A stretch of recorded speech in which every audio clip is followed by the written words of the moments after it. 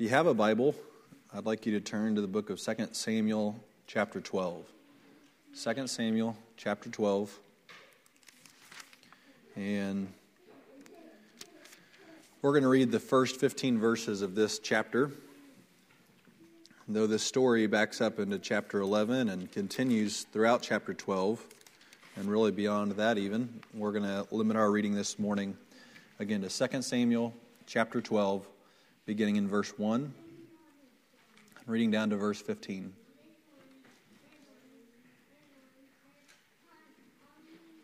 It says this,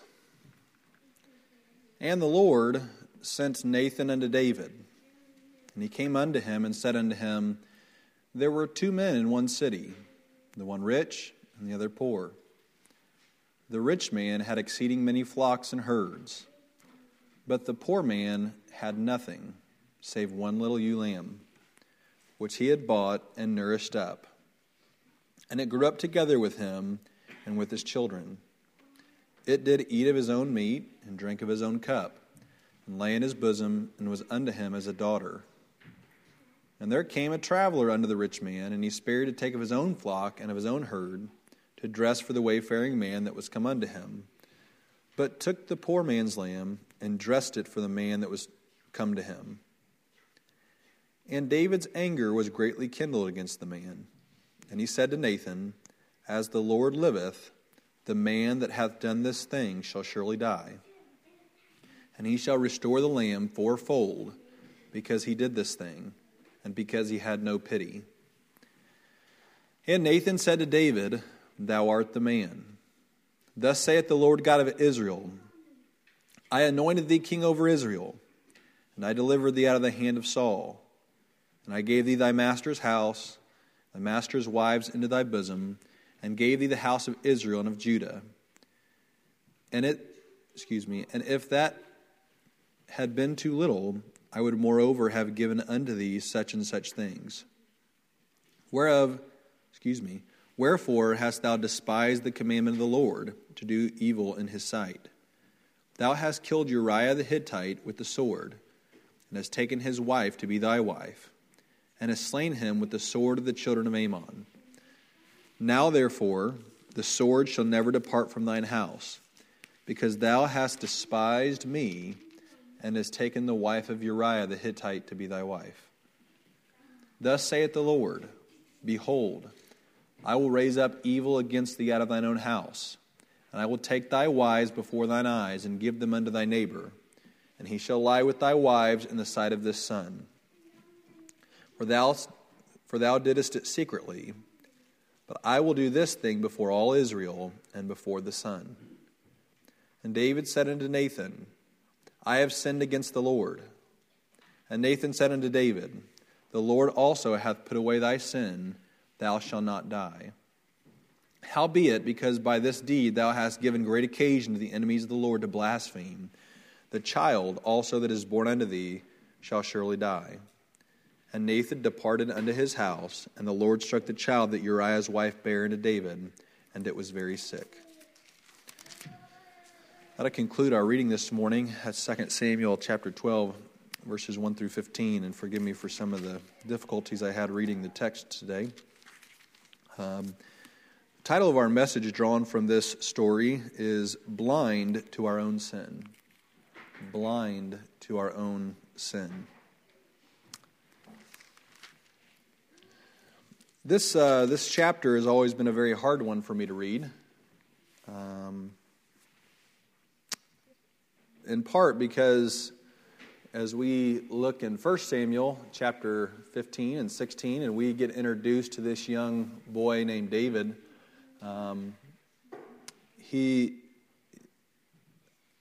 it's easy to become, he's just likable, just to be blunt. He's just a likable person that you can read about. His disposition, his behavior, even the indications of his personality and the grace that he showed throughout his young life is something to be envied and patterned after, followed after. And even when he becomes king, he is a good king. And obviously, this blemishes that to some degree. And so when we turn to chapter 11 and we begin to read what he did, it always just kind of sinks in my stomach a little bit. But I suppose in reading these scriptures and in considering what is done here, there are two things that it does in my mind at least. Number one, it shows me how easily that we can slip off if we're not close to the Lord and we're not walking in truth. Just how quickly that we can do something that would be unnatural to our character. Or maybe not unnatural is the right word, but out of our normal character. And certainly, Satan knows that there are many people, just like King David here, that you have influence on, perhaps less than him, but that over years and years of your life, you have demonstrated certain qualities and a character, and you're a representation to them of the Lord and of His people, of religion, of whatever it is. And Satan, when trying to get at them, perhaps one of his successful tactics is to get to you first. And by bringing you down, that will so discourage their faith that they won't want to have anything to do with the Lord. So to me, one of the lessons that I learned from the overall part of this story is how vigilant you and I ought to be, how careful we ought to be in our conduct and our thoughts.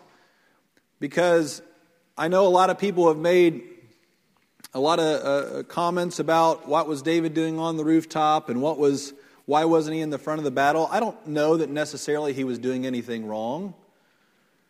But certainly, he found himself in a pretty bad place. And it took but a moment.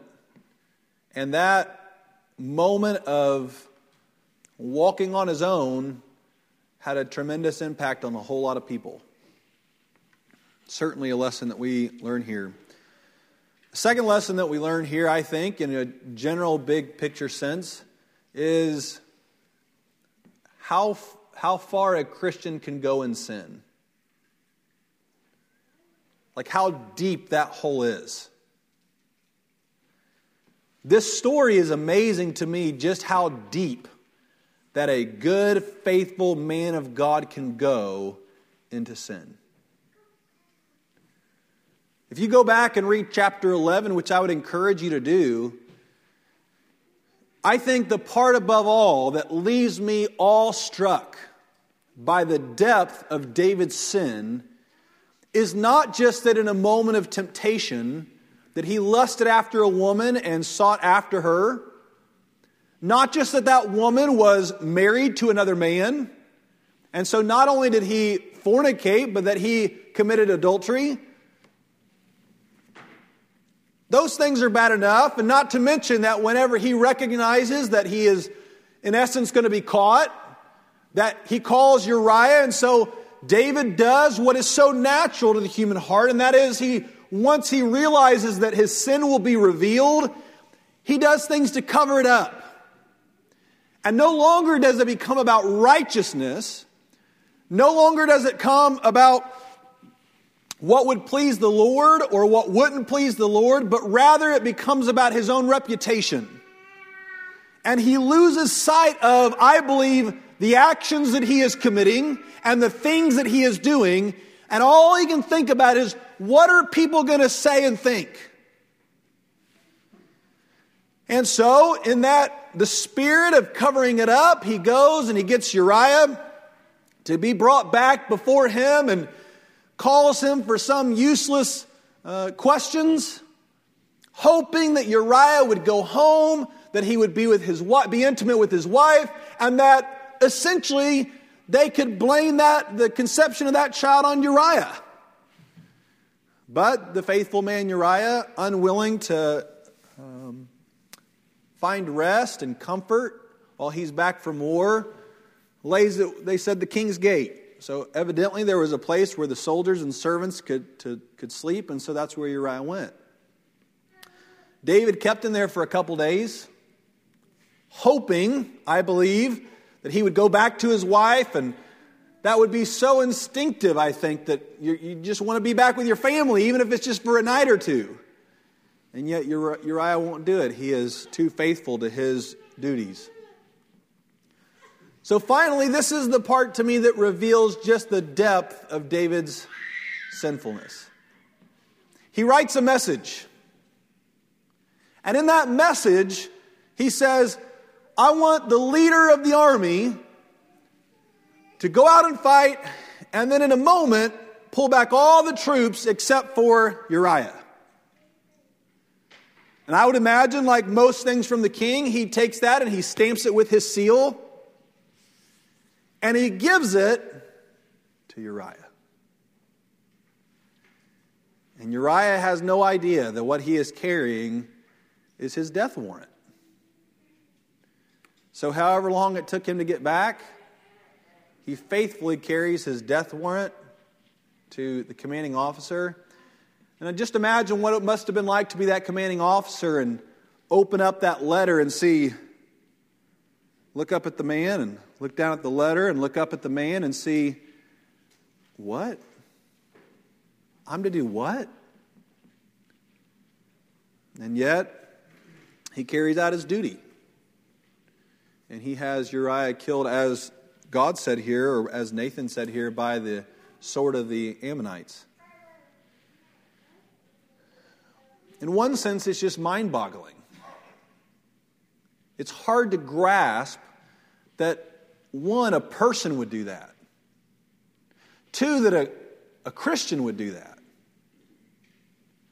But then to take it a step further, someone who had demonstrated himself to be a faithful man after God's own heart.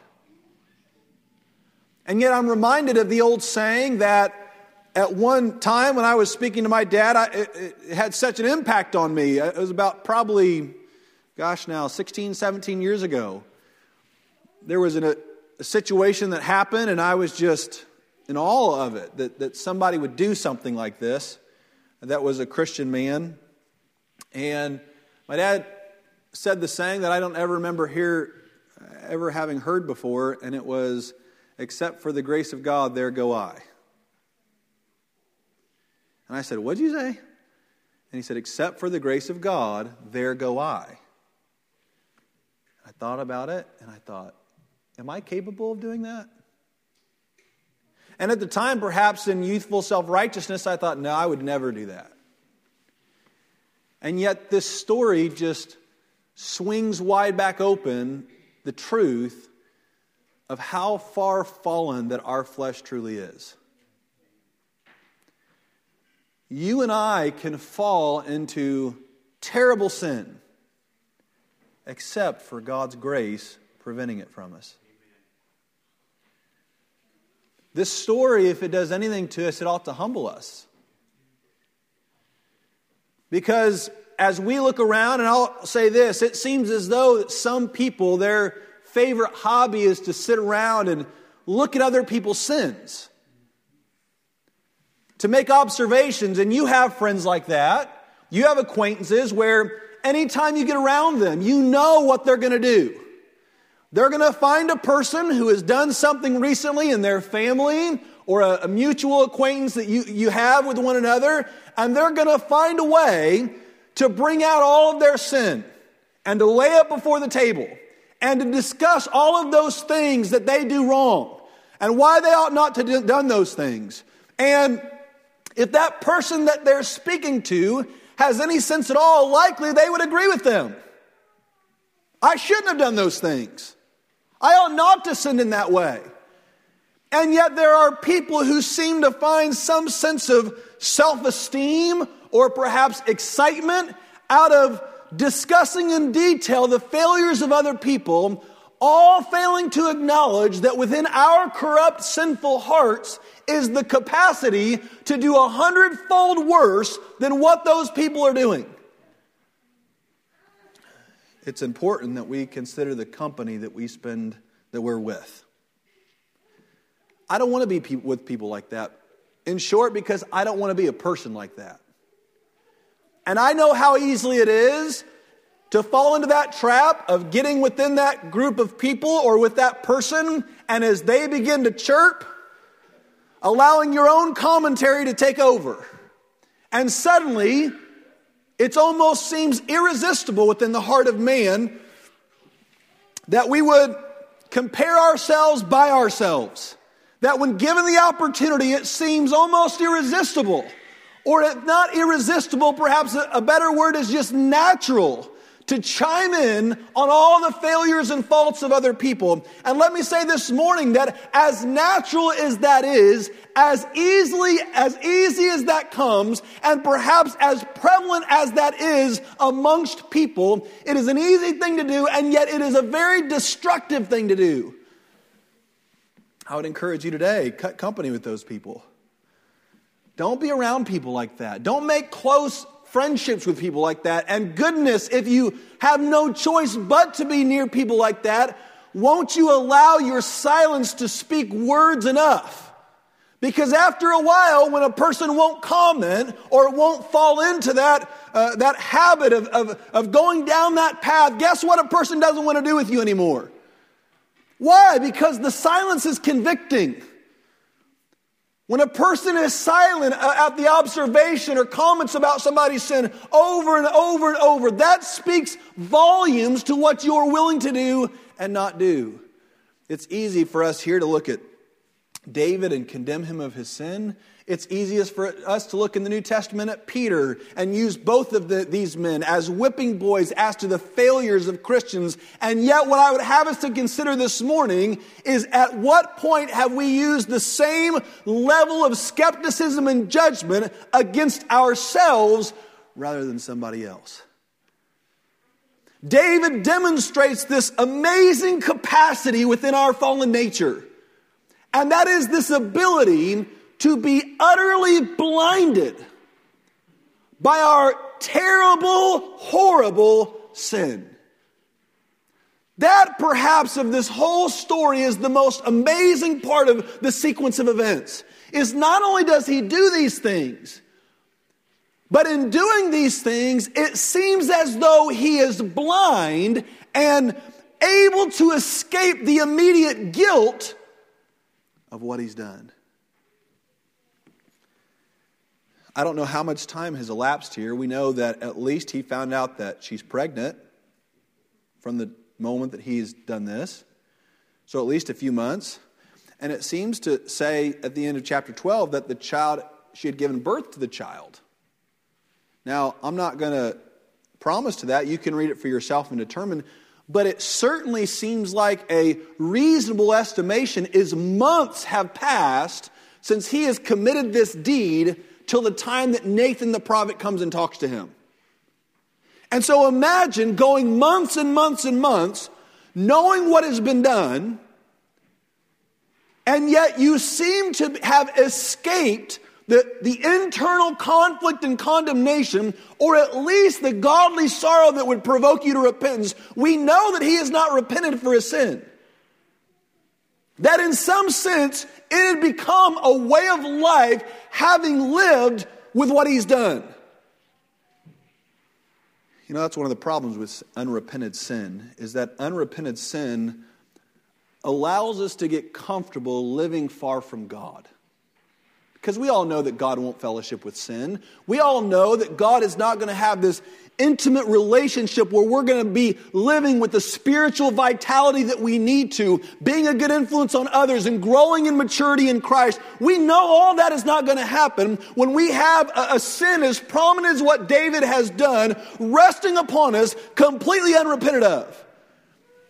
It's bothered me lately. I almost mentioned it this morning in our preliminaries about our services. I pray God would never let us get comfortable with unspiritual services. We go through periods of ebb and flow, and certainly that is natural to any church, that we're going to see times where it's more quiet and where people's interest lies a little more dormant for various reasons. And I'm not saying necessarily there's something unnatural or wrong about that, but hopefully there never comes a time in our church where we find ourselves being so preoccupied with other things, so incorrigible in our sins, that we become unspiritual as a general rule around here.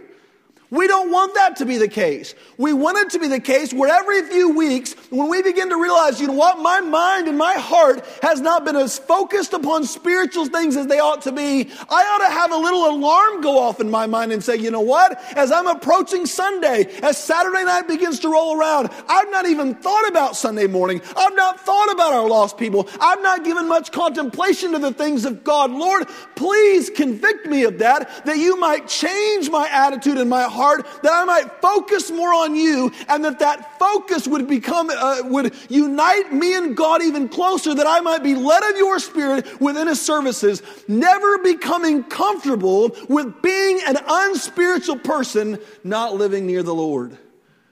I want to be uncomfortable. You recognize today that almost everything good in life that comes to pass before that good thing happens has discomfort involved. It's the analogy that Jesus uses, carrying your cross. There's a cross to carry.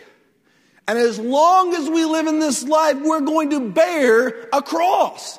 And at any moment, if we get used to laying our cross down and living life more freed and unburdened by that heavy Christian cross He has given us, let us not be comfortable with that. Let us cling to our cross. Let us recognize the purpose of our cross.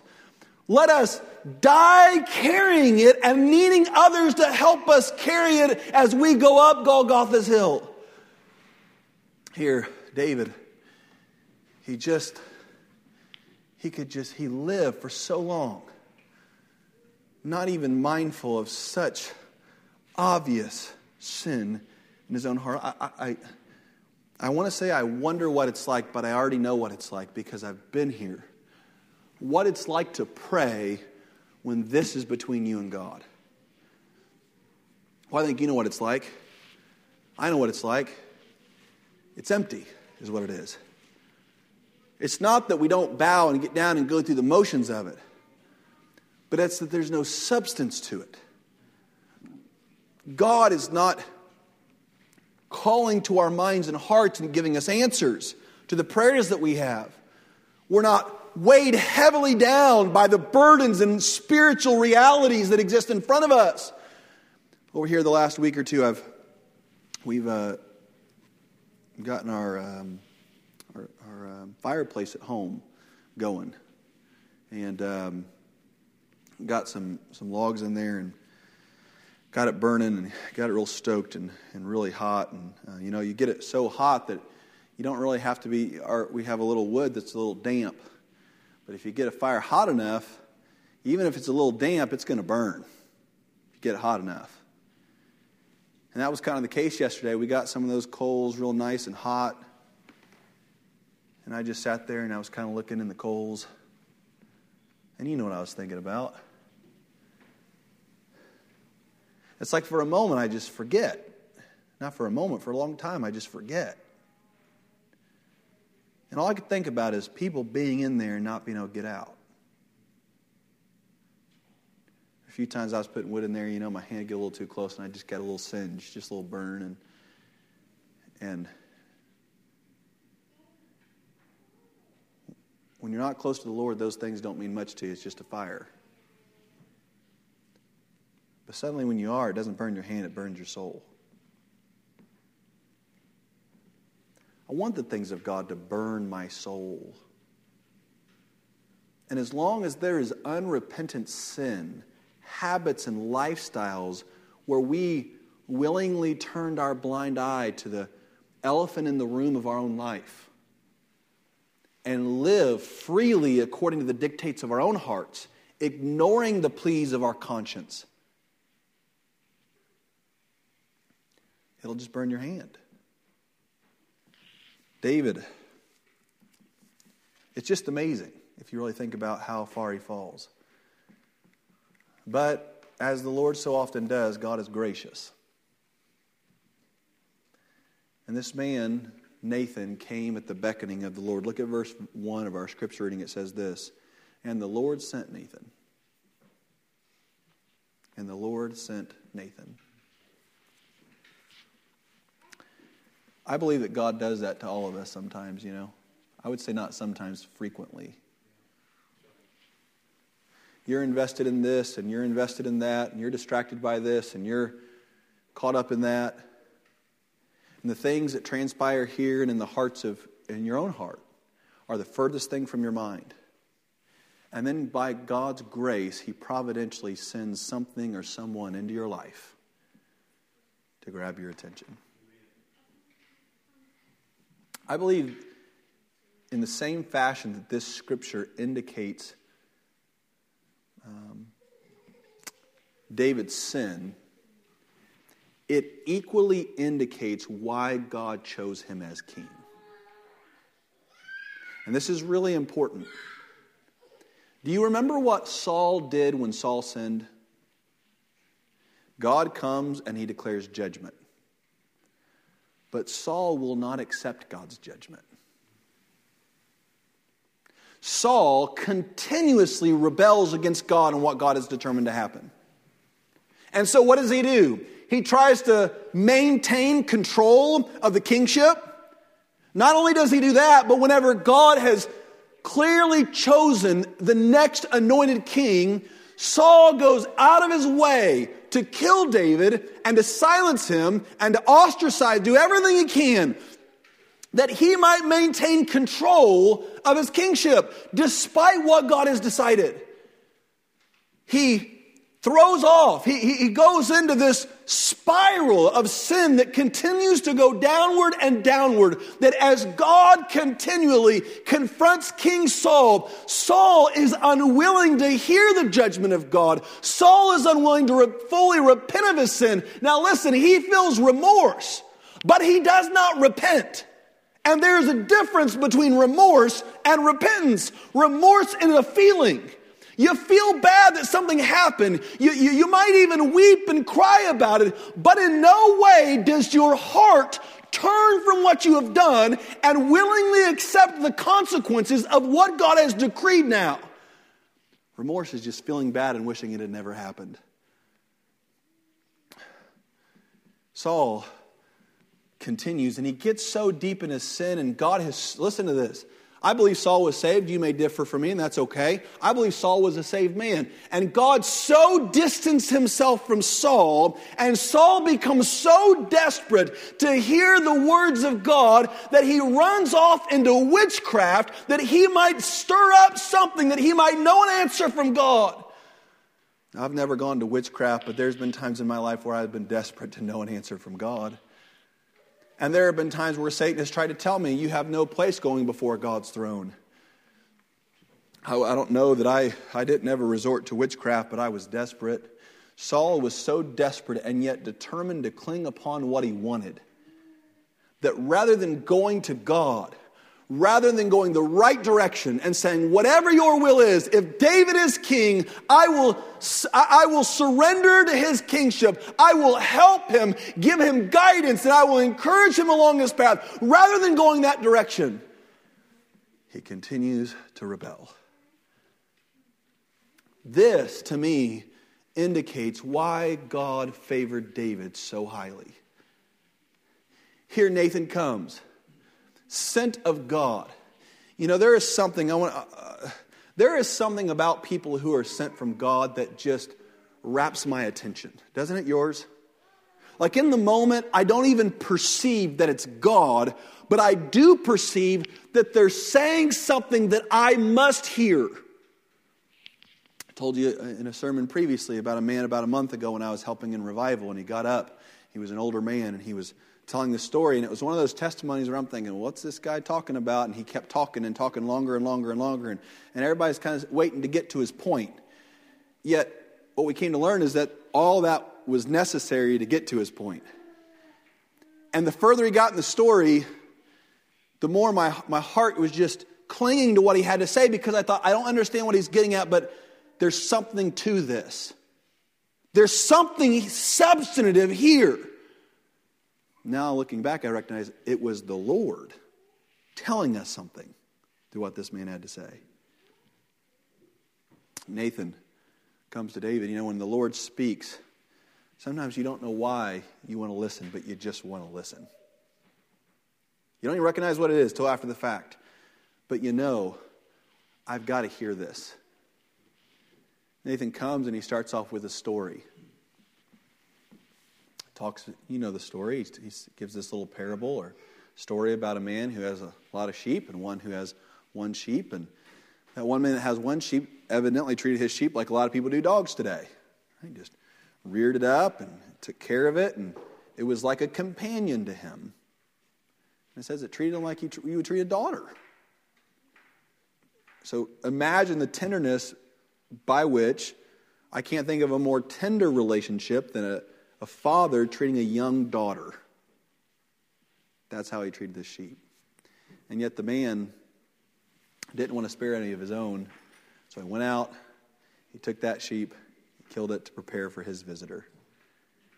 And what it says here, and I love how the Lord works, because David is still blind. It never triggered, whenever people are talking sometimes and you feel like they're talking about you, but they're not coming out and saying it? That's not what was happening here. David was not perceiving, you're talking about me. In the King James, in verse 5, it says this, and David's anger was greatly kindled. In the Amplified Version, it says this, then David's anger burned intensely against the man. It's interesting sometimes whenever we hear stories how, and this doesn't happen very often, at least not to me, how when we hear a story, how feelings can well up in you very powerfully. Just heard the story the other day about a woman who was living in a homeless shelter for 2 years with her children. One of her youngest kids were 20 months old and had never had a home. Always grew up at that shelter, and she was working full-time job just to make ends meet, but could never get ahead. And as she's telling this story, my emotions are just welling up in me because she's full of tears and she's hurting and she's trying to figure it out. But it seems like every time she figures something out, it falls back again. And I just start crying. She's not even done with her story, and I'm just welling up in this. I know you've been there, where you've had these things that just well up in you, and as you're being told these things, or perhaps injustice like this. If you're like me, I'm a person who I love justice. When I hear some poor person being taken advantage of, I can just get so mad and angry that I could even get violent against somebody because this is just so unjust. Or I have the temptation to go, I'm going to go make it right. If this was wrong, I'm going to go get in this situation because it's such a wrong situation. David was the king. He had the power to do something about the injustice. No person in all the kingdom could have rectified this situation quite like King David could.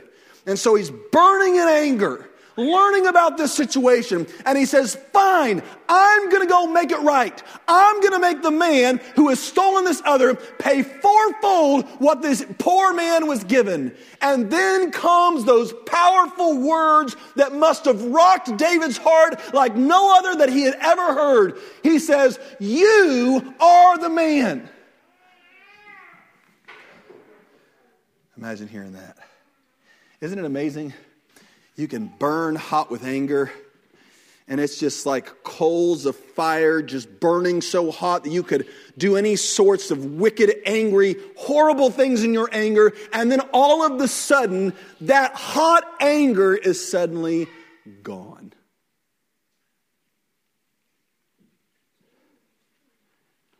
And suddenly you stick back and you're like, whoa, that's me.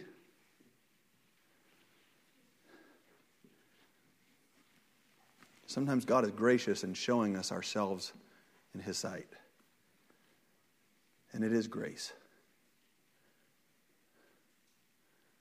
Because suddenly the sins of other people don't look so bad, and there's this. Have you ever been ashamed before God for things that are hidden inside of you? Like thoughts that you've had that you never let come out, that then you were proved wrong about? And God, for just a moment, gives you this insight to how you appeared in the hotness of your anger or in your judgment towards that person as he was seeing it all. I remember there has been a number of occasions in my life where I was down praying in my office at home in Indiana, and that came over me. And I remember getting so ashamed, I got under my desk in prayer to almost hide from the presence of God. And I almost couldn't pray because I was just so ashamed that that somebody saw this. And it wasn't anybody else, it was God.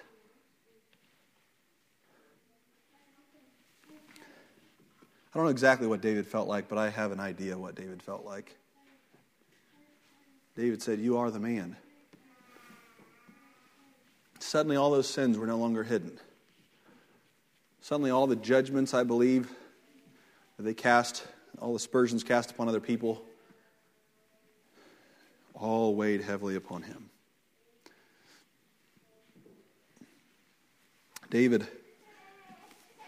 Nathan says this in verse 7, "You are the man. Thus saith the Lord God of Israel." Now here to me is another occasion in the Bible where God is He knows what He's doing. I know you know that, but it just illustrates this to me. I've told you before about one thing that really jumps out to me about Jesus and His relationship towards the Apostle Peter is once Peter has done all this failing on the night of Christ's crucifixion, that as Jesus is standing there presumably bloodied and beaten for this false trial, the cock crows the third time after he has denied him. And Jesus, amidst taking on the sins of the whole world, bearing a burden that nobody could even conceive of, takes the time in these pivotal moments to look over at Peter to remind him of what he's done. That's what it says. It says that Jesus standing there after the cock crowed the third time in the midst of this trial, Jesus just looks at Peter and makes eye contact with him. Why did he do that? I believe one reason why he did that is to drive the failure of Peter home. He's wanting to drive it so deeply in his heart because just an hour earlier, Peter has boasted at how his allegiance to God could never be broken. In essence, his pride is manifesting just in such such a nasty way. It's just coming out, seething out of him. His pride is. And God knows, or Jesus knows, that God resists the proud. And if Peter is going to accomplish the spiritual things later in life that God desires for him to, that the first thing of Peter that must go is his pride.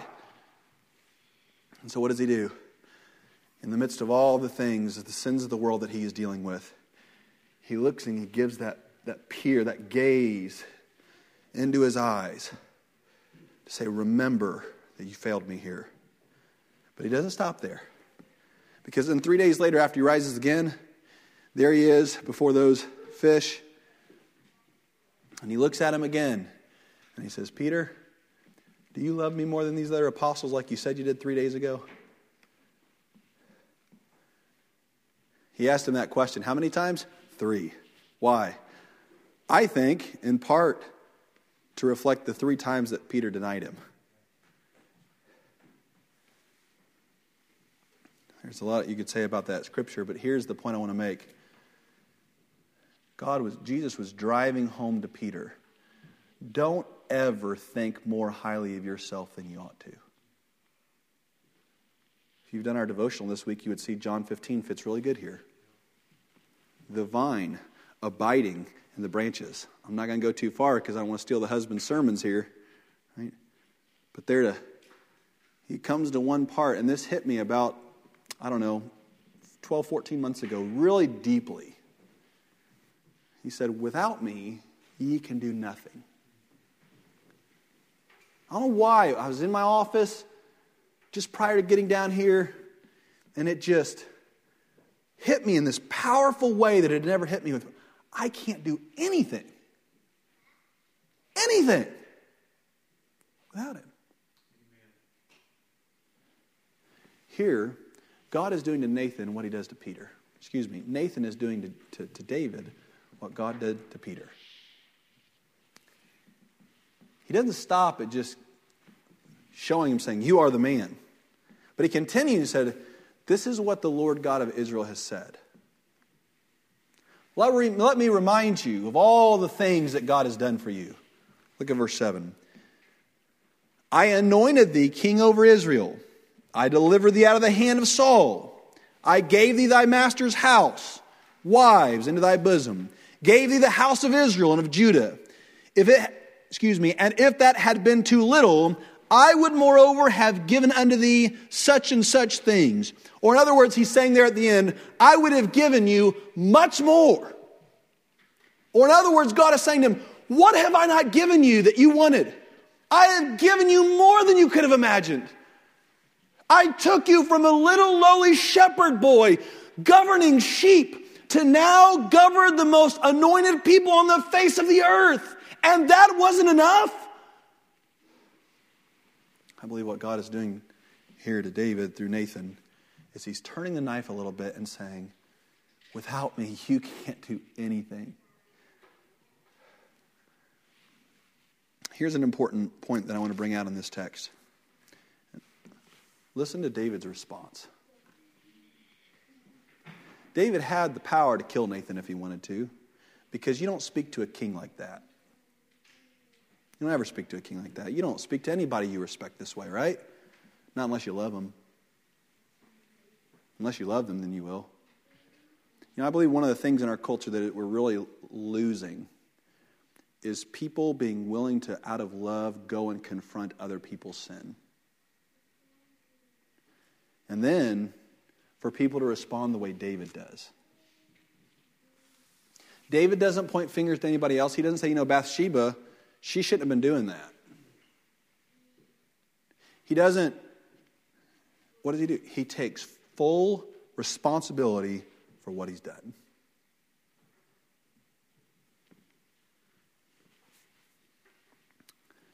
Another scripture that has always affected me is the kisses of an enemy are deceitful, but faithful are the wounds of a friend.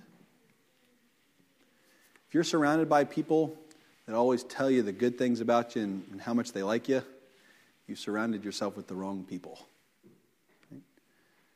Because you're surrounded by people who self-love. But real love comes when, you're finding yourself in a mess. You're finding yourself in failing. You're finding yourself in sin. And they're willing to tell you in moments where they're led of God to do so, the truth. They're willing to say, well, have you ever considered this? Our natural reaction to that is to just be, to push away and adamantly deny, point the finger at someone else, question the motive of the other person. That's the natural tendency. But notice here David, and this is one of the redeeming qualities of David, and I believe one of the reasons why God chose him as king. He doesn't do any of that. He has a humble, meek spirit about him. He hears what Nathan has to say, and he accepts responsibility and wants to change.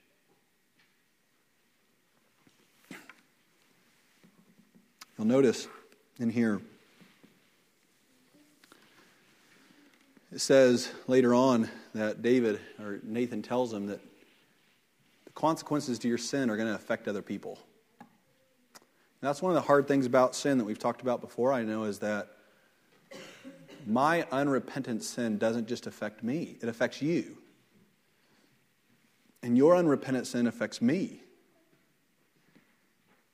And our unrepentant sin affects the Lord. Don't you notice here, I believe it's verse 11, where it seemed, now you've given cause for people to blaspheme the name of the Lord. You know what have you ever walked away from an encounter with somebody? Or maybe you look back at sins you've committed in the past with your friends. Maybe when you were younger, you committed some sin with some friends. And now your friend is living deep in that life, whatever the wrong was, or has turned away from God. And have you ever felt guilt that you kind of had a hand in it? Like I was kind of part of encouraging that. Now, I'm not saying you ought to live with guilt on that. The point of what I'm trying to say is our sin doesn't just affect us, it affects others. And what ought to be done when we find ourselves like David is to do what he did. What did he do? He comes open before the Lord, and anyone who knew he had committed this sin, he has nothing to hide anymore. I was wrong. God, forgive me for this. And who knows whether God will withhold his punishment and consequences from others. Here, David, he repents of his sin. God does not take the consequences away from his sin. His child still dies, and the sword does not depart from Israel. But listen, friends, God remained with David and his line. God blessed David still, despite what he had done wrong, because although for a period of time, like all of us will be, he was blind to his sin, listen, he did not purposely remain blind to his sin. This morning, I want to encourage all of us, as this weighs heavy on me. Let's not be blind to our own sin because we're so busy looking at the sins of others. Let's do what God instructs us to do. You know, one exercise that has been helpful to me over the years is to ask my wife, who knows me better than anybody, if something that I'm doing or if a pattern of behavior I find myself falling into, what she thinks. What's my motive in doing that? What do you think? And more times than I can count, she has put her finger on that hidden nerve that I'm trying to conceal from myself. You know what I'm saying? Like, I know it's there. I know probably the motive, but I just don't want to admit it to myself. And then when I hear somebody else say it out loud, ouch. I've done that with friends before. Ask somebody who I trust and I know, who I love, and who I know really loves me, and said, hey, do you think this? And you know that if you've ever gotten an answer to that initial moment where you hear the truth like David did, and it just punches you in the face, and in everything you want to just fight it, but you know it's true. Listen, friends, what that does is that makes us more holy when we do that. That makes us more like the Lord. That helps us not to hide and insulate our sins, but it helps us to know what they are and repent of them, that we might not be blind to our own sin and as a result separated from God and deprived of the purpose and power that God would have us to live with in this life. Ultimately, He wants us to be holy like He is. He wants us to mature, that those sins that so easily beset us now will not so easily beset us as we grow in our faith. Right? There are some things that you might have struggled with 20 years ago that was a sin that you had a hard time getting away from, but now through God's grace and maturity, He has helped you to, in some sense, conquer those things which weighed you down. Here, that's a helpful thing, is to do that. But the most helpful thing is to do what the psalmist David did in the 139th Psalm. And many of you know this scripture. Lord, search me and know my heart. Try me and see if there be any evil way in me, and lead me to the way that is everlasting. Asking the Lord, Lord, you know what not even my spouse knows. Show me. Send me a Nathan. If it comes through your spirit, or if it comes through a man or a woman, I don't care. Send me a Nathan, that I might see. Because, Lord, I don't want there to be sin between us. And when He does, I pray that all of us would not remain willingly blind to it. You know, it's amazing here that God sent this imperfect man, Nathan, to David, and David hears it. But we could give you a counterexample to this, and that is that God himself came down in the form of human flesh, and he confronted while on earth some people of their sin. Those Pharisees, those righteous religious people, were guilty. And God looked at them in the face and audibly told them, this is what you're doing. And yet, they wanted to be blind. And so even when God audibly told them to their face, and you know what he also said along with that on numerous occasions? You're blind. You're deaf. You have hardened your heart. You know, that's one of the things that to me is a conversation stopper. If my wife and I are arguing about something, or I'm talking with a good friend and we're arguing about something, and they say the words, I feel like you're not hearing me. Immediately it's a conversation stopper to me on my end. What if I'm not hearing them? What if I'm not getting it? Am I wanting to see what I want to see so badly that I won't consider the alternative? God himself audibly spoke, but some people were so dedicated to being blind. I preached this during our last revival, I think that's what the parable of the sowers is all about. People try to get in there and say, well, this person in that ground means a lost person, this means a saved person. I don't think that's what he's talking about. I don't think he's talking about lost and saved. I think what he's talking about is degree of receptiveness. How willing we are to listen. There are some people that don't listen for all number of reasons. And there's one group that has good ground that will hear the seed. Will hear it. I pray this morning as you consider these things, I hope they'll be a help to you. That's why I brought it before you this morning, is to hope and pray that God would help you to see your own sin, that you might repent of it. Listen, I'll say this in closing. There are plenty of people in the world, plenty of Christians, the majority I would suspect, that go around talking about what's wrong with the world and what's wrong with everybody else and what's wrong with the church and what's wrong with this brother or this sister.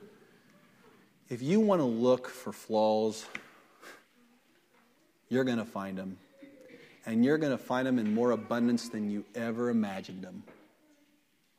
And it can discourage you and depress you and make you want to just quit, distance you from your brothers and sisters, distance you from your friends, distance you from your spouse, if you want. Distance you from your parents. There's plenty of people like that. Or you can be the type of person that says, you know what? I'm going to accept the fact that the people around me have a lot of flaws. But you know what I'm not going to do? I'm not going to hold it against them. I'm not going to sit in constant judgment of them. Why? I'm enough for me. My flaws, you know what I'm going to do? I'm going to be the type of person, rather than speaking at that person's sins in tones of condemnation, I'm going to do what I can through the Spirit to edify that person. I'm going to do what I can, even if the person is ignorant of their sin. I want to pray for them. I want to help them. I want to be an encouragement to them. I want to, if they recognize their sin, be a part of this group of people that lifts them up, builds them up, guides them, helps them. That's what I want to be. I'll tell you this. There's a reason why there are certain people that people can't get enough of. You ever hear somebody that's just always talked well of? There's a good chance one of the reasons is not because that person's perfect, but because that person is not someone who tears down but builds up. I told you this story before. I'll tell you one more time. Nathan and Margie York. He's a preacher up in Indianapolis. My formative years, from the time I was about 15 to I was 22 years old, that's what they did. They spoke life. They saw my flaws probably more than most people, because I stayed at their house an awful lot.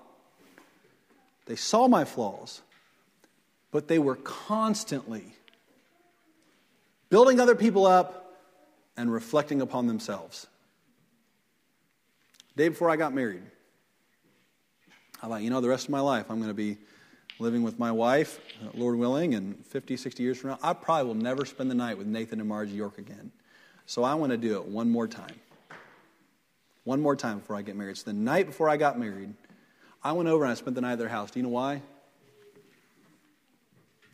Because being around them brought life to me. They saw me in my flaws at times when appropriate. Good old brother Nathan York had no qualms about speaking and being the Nathan the prophet to me and saying, young man, I wouldn't do that. And it had such an impact on me that I wanted to, one more time in my life, be around that. Be like that. If you're going to be someone, be Nathan, the prophet, to your friends. That's our message this morning. I pray God would use it. Sermons like this, I always hesitate. I don't know why, but I pray that it would be edifying to you and helpful to you to consider some of these truths that the Lord has placed in my mind and heart today.